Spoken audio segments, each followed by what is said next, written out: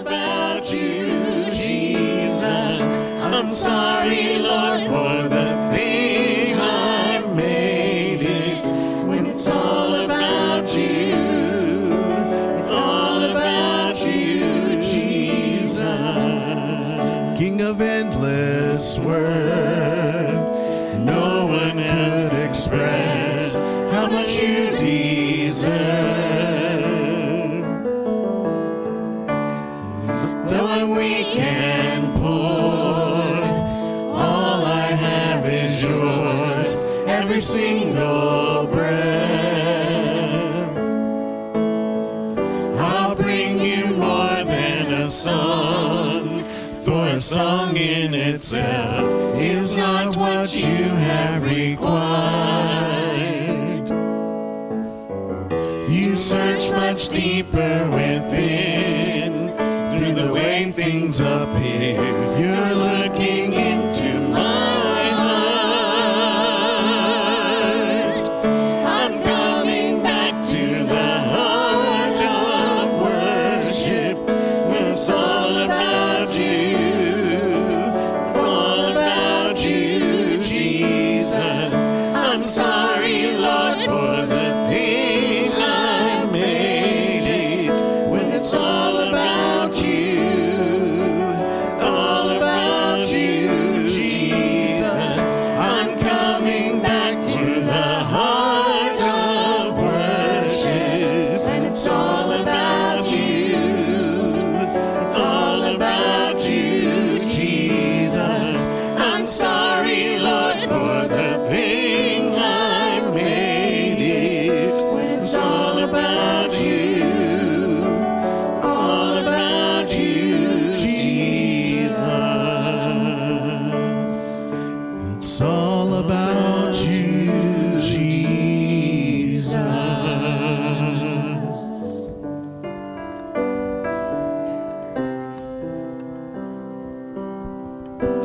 Change my heart, oh God, make it ever true. Change my heart, oh God, may I be like you. Change my heart, oh God, make it ever true. Change my heart, oh God, may I be like you. You are the potter,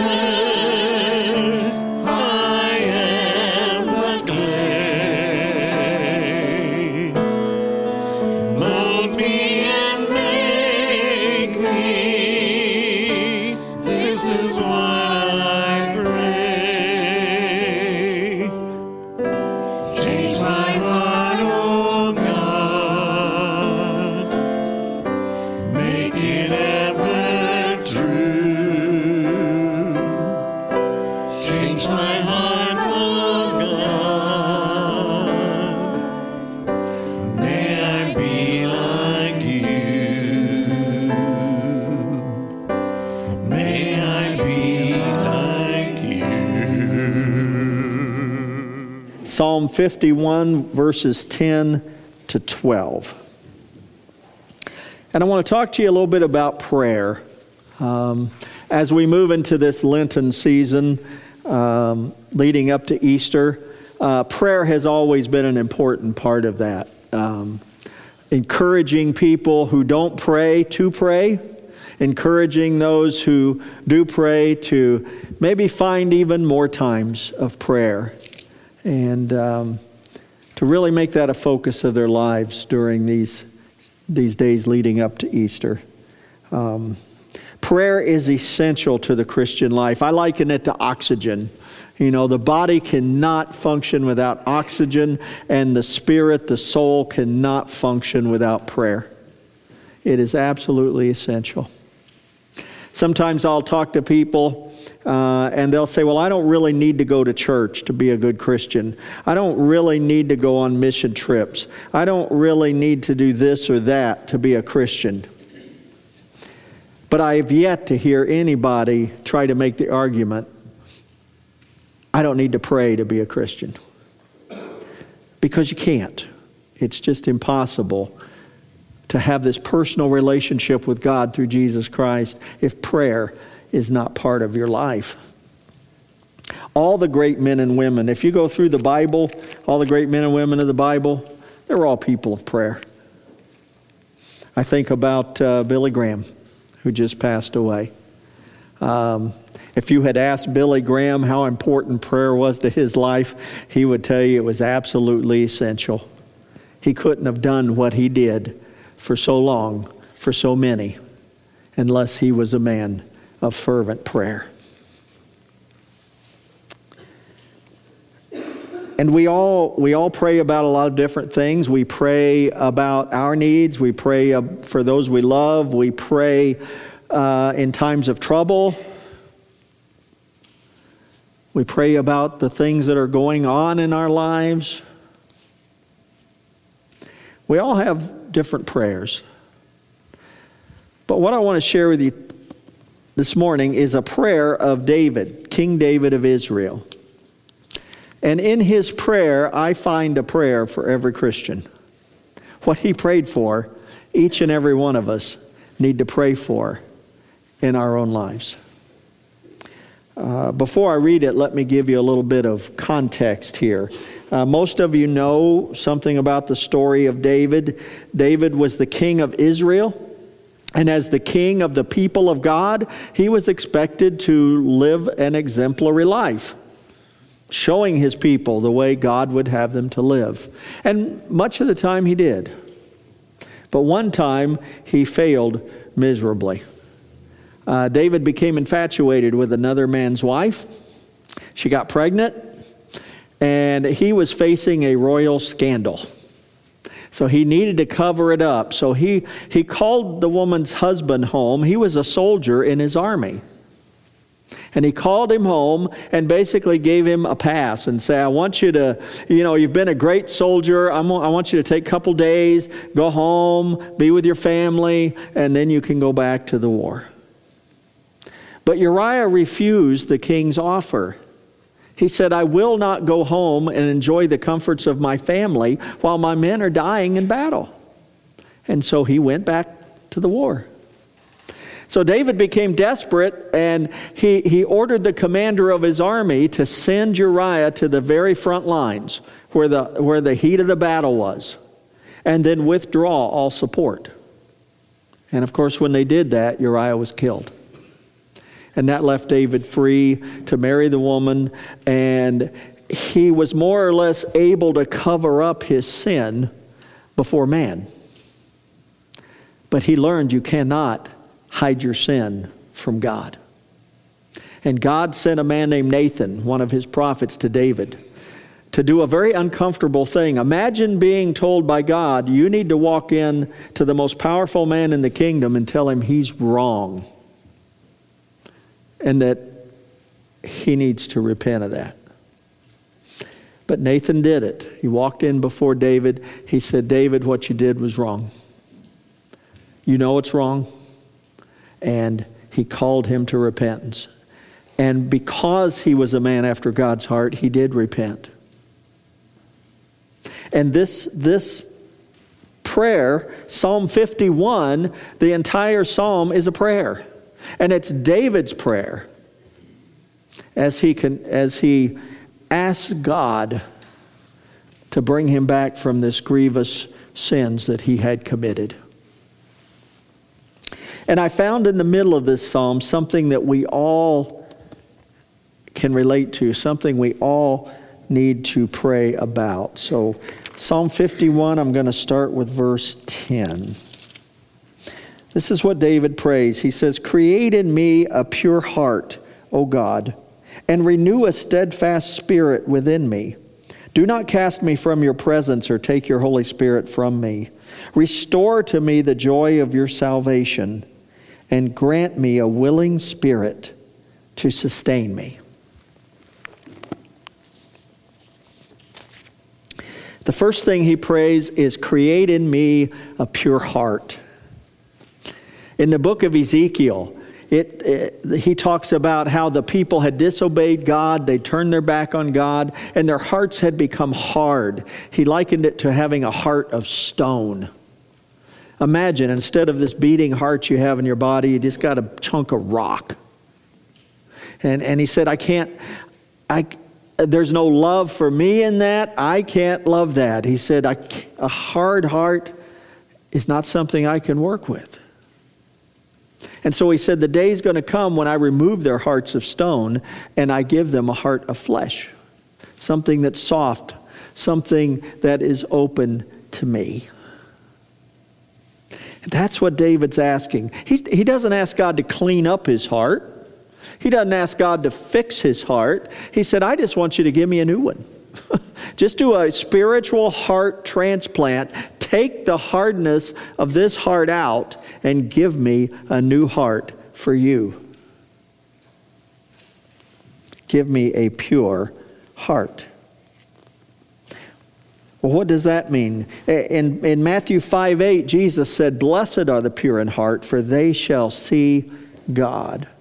So the pureness of our heart relates to our ability to have this relationship with God.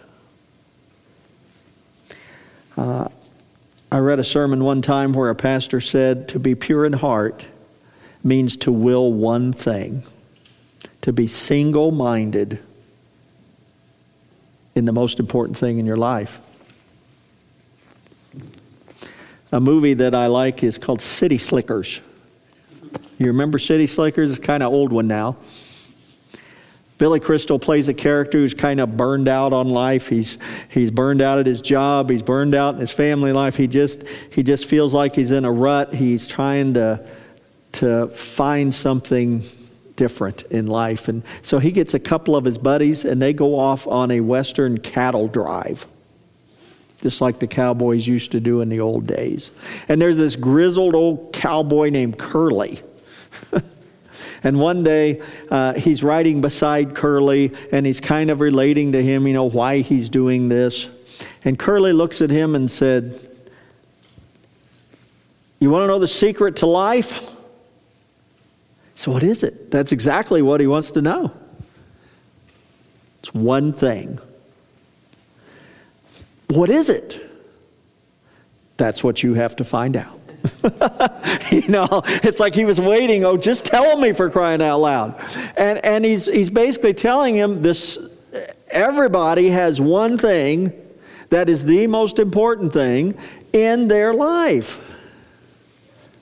And until you find out what that is, you're going to be lost.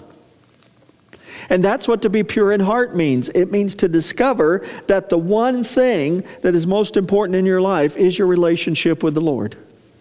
And that everything else needs to rotate around that. Everything else needs to fall in place around that.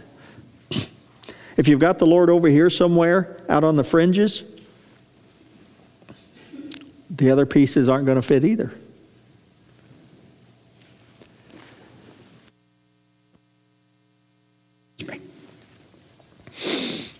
So to be pure in heart is to will one thing and to know that that one thing is your relationship with God. That's what David prays. Create in me a pure heart, O God, a heart that wills one thing, and that one thing is you. He follows that up with renew in me a steadfast spirit. A steadfast spirit. That word steadfast, we don't use that much anymore. But it's a good word. A lot of other words are similar. It means loyal, faithful, committed, dedicated, devoted. All of those are kind of synonyms of steadfast. And as I wrote all those down, I had to stop and say, does that describe my relationship to God?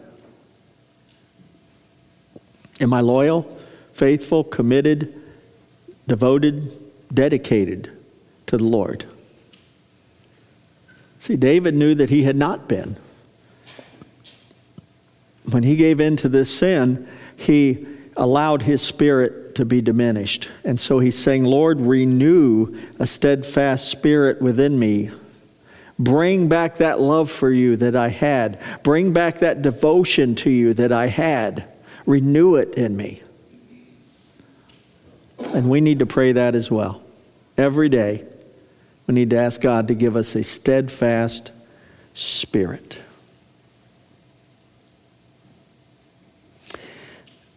Then he says, restore to me the joy of your salvation.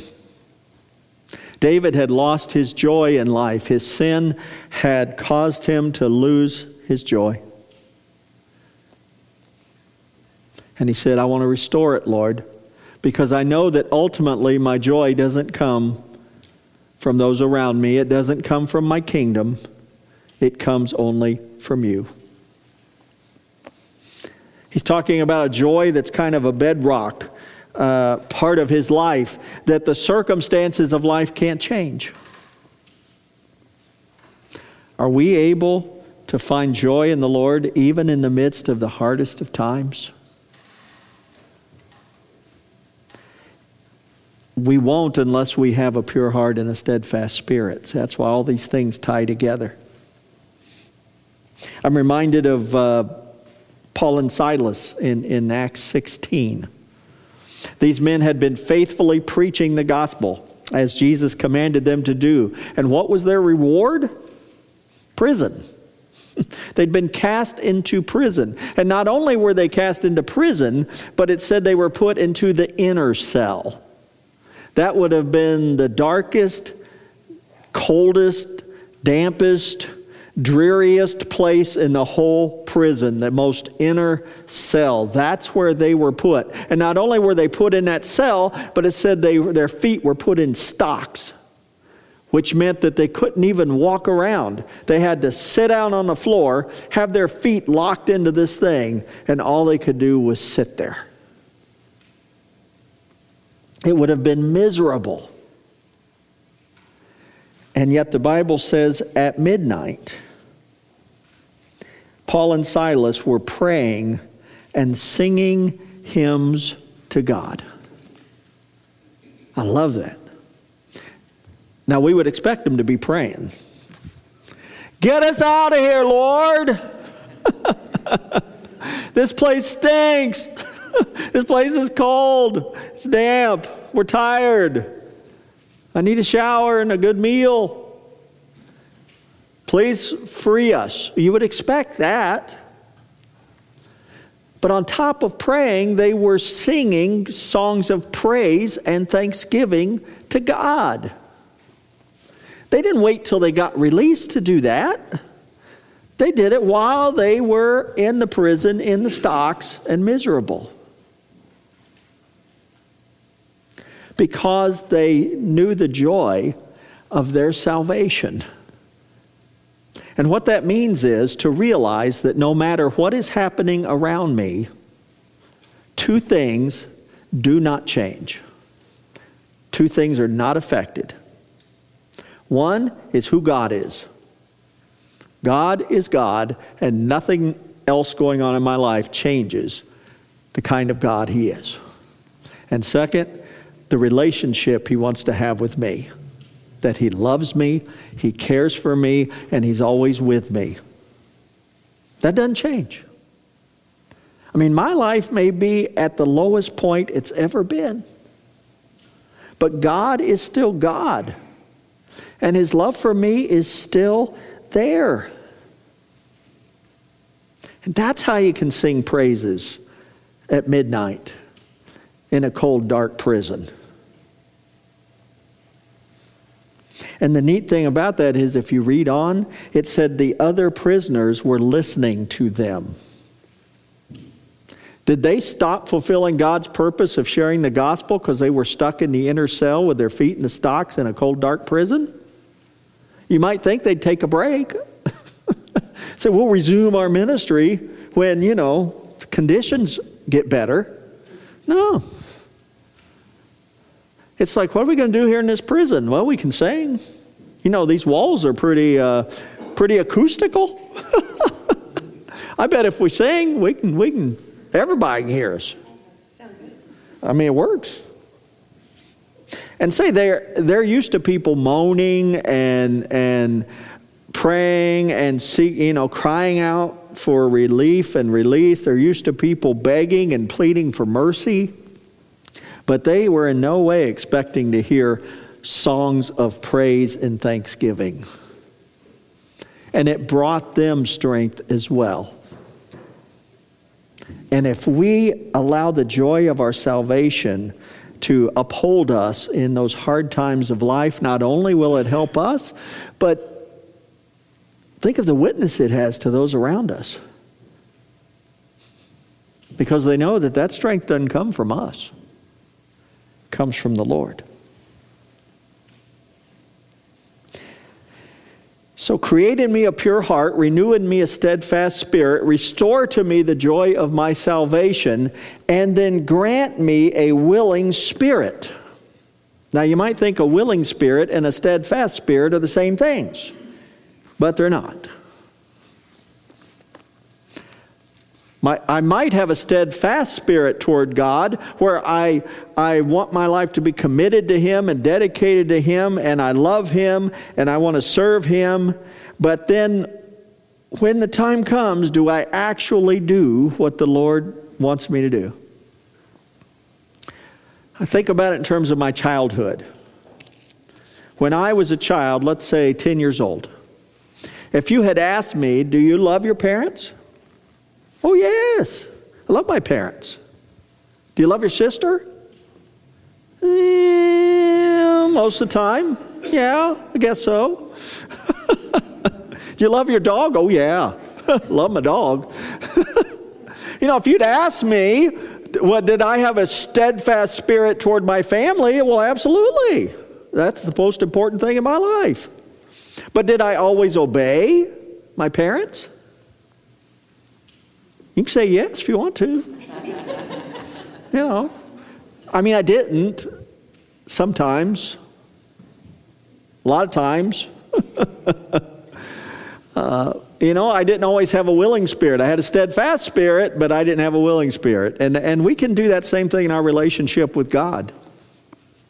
These songs that we sang earlier, they're perfect for what we're talking about. Because, we sing that song, You're All I Want, You're All I Need. Draw me close to you. Boy, that's a steadfast spirit. But then when the Lord calls me to do something difficult or uncomfortable, it's like, I do that. I don't want to do that. See, my spirit's not willing. My thoughts go to Jesus in the garden. The night before He is to be crucified, it really begins to weigh on Him what is about to happen, just how much suffering He's going to experience and how difficult. Not only is He going to die, but He's going to die horribly. And it just begins to get to Him. You see the human side of Jesus more in the garden than probably anywhere else. And He finally goes to prayer and He says, God, I don't really want to die. Well, what He actually said was, let this cup pass from me. But what that means is, I don't want to die. I don't want to suffer. I don't want to be beaten. I don't want to be crucified. I don't want to die that way. Can we find some other way to do what I came to do other than that? That's what that prayer means. And yet at the end of it, He doesn't just say amen. He says, but not my will, but yours be done. See, that's a willing spirit. He had a steadfast spirit, and in the end, he had a willing spirit because he was able to say, Lord, if that's what has to happen, then let's do it. I'm here. So 4 things that every Christian should pray for. A pure heart, a steadfast spirit, the joy of your salvation, and a willing spirit. Imagine what it would be like to wake up every morning and ask for those 4 things. What a difference that might make in how that day goes and the opportunities that come your way. Not only to grow in Him, but to serve Him. Let us pray. Father, create in us a clean heart, a pure heart. Give us a new heart. Father, we want to have a heart that is totally devoted to you. So give us a steadfast spirit. And Lord, help us to live each day in the joy of our salvation, to not allow the things that are going on around us to change our understanding of who you are or the relationship we have with you. And Father, grant us a willing spirit. There are times that we allow ourselves to get in the way of our relationship with you. And even though we love you and we want our lives to make a difference for you, we just don't want to do the things that you call us to do. So Lord, that is our prayer. And we ask it in Jesus' name. Amen. Amen.